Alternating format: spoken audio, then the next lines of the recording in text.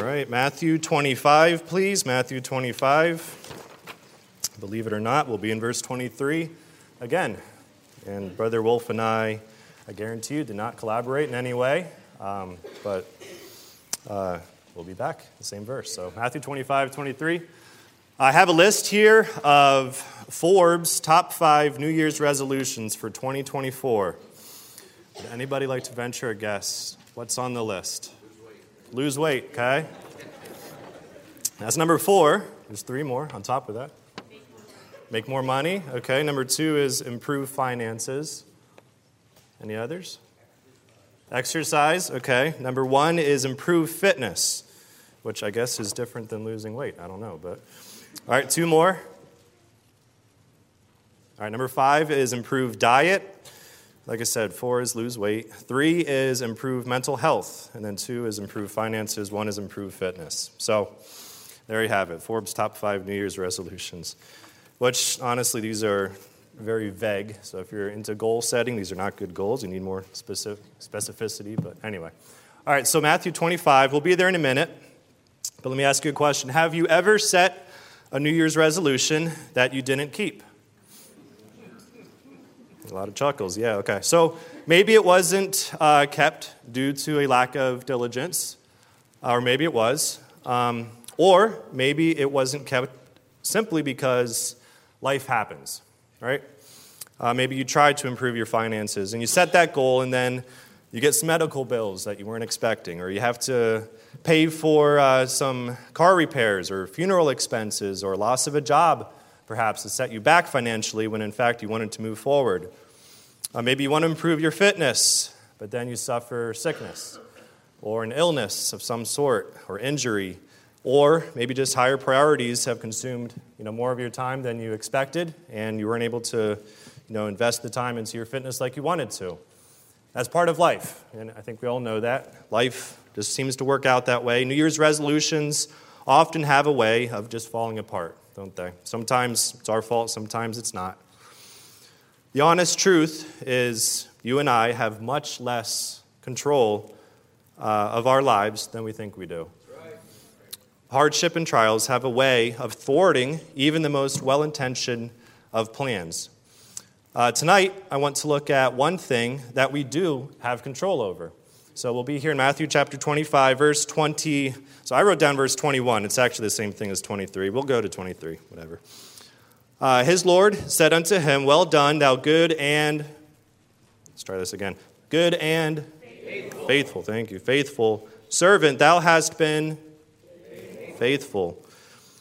Over a few things I will make thee ruler. Over many things enter thou into the joy of the Lord.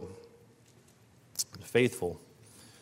Did you know that you have control over whether you're faithful or not? It's your choice. If you do suffer from disease or illness, you can still be faithful. If you do lose your job, heaven forbid, but you can still be faithful. If your teenage kid rebels and hurts you, it hurts, but you can still be faithful. These other New Year's resolutions that we looked at here at the beginning, they might get tossed to the side and say, this isn't quite as important as I thought it would be, or do you know what, I just can't do this year. We can toss those things to the side, but we can still be faithful, and you can still please God no matter what life brings this year. So what does it mean to be faithful? It's a really good question. When I think of somebody who's faithful, I think of someone who is consistent, someone who perseveres, someone who holds on to his faith, his or her faith, someone who is going to hold on no matter what in the midst of a trial. And, we're often inclined to watch a person like that and to cheer and say, oh, good job, you kept the faith. Good job. You did what you had to. But I want to propose the question, is that God's definition of faithful? So that verse we just read is part of a larger parable. I think we're all familiar with that parable.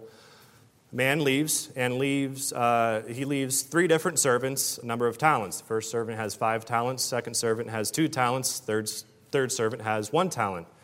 And the first servant gets 5 talents, and what does he do with those 5 talents? Doubles them. I heard someone say doubles. All right, so he doubles them, right? He invests. We just heard about investment. He invests them. He makes 5 talents more and returns 10 talents upon his 5.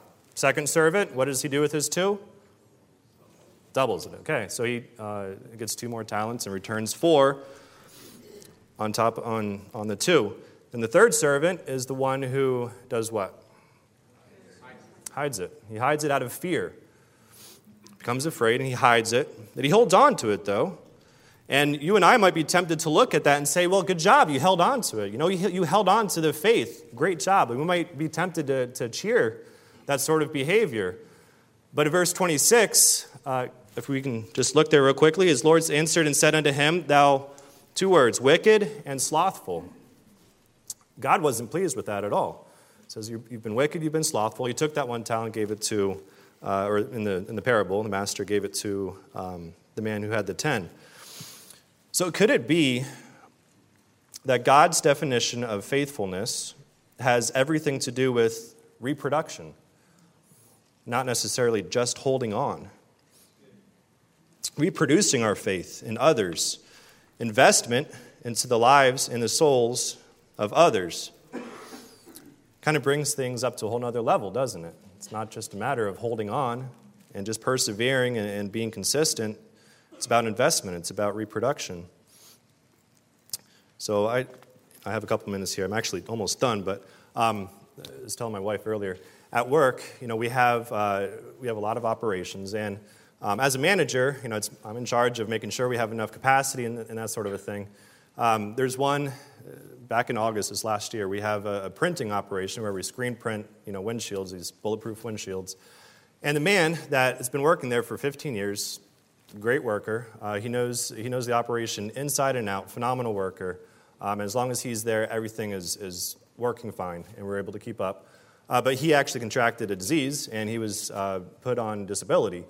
And we instantly fell into the hole in terms of capacity. And our revenue went down, EBITDA went down, everything went down. And it was a big deal. And in talking to those that have known him for a long time, they say the same thing. Look, he knows what he's doing, but he will not train anybody else. And because of that, his value was actually, in a way, diminished. And obviously, he wasn't fired or anything. But because of his fear and because of the fact that he didn't want to invest in others and he didn't want to possibly lose his job is probably what he was thinking. Because of that, it hurt the company.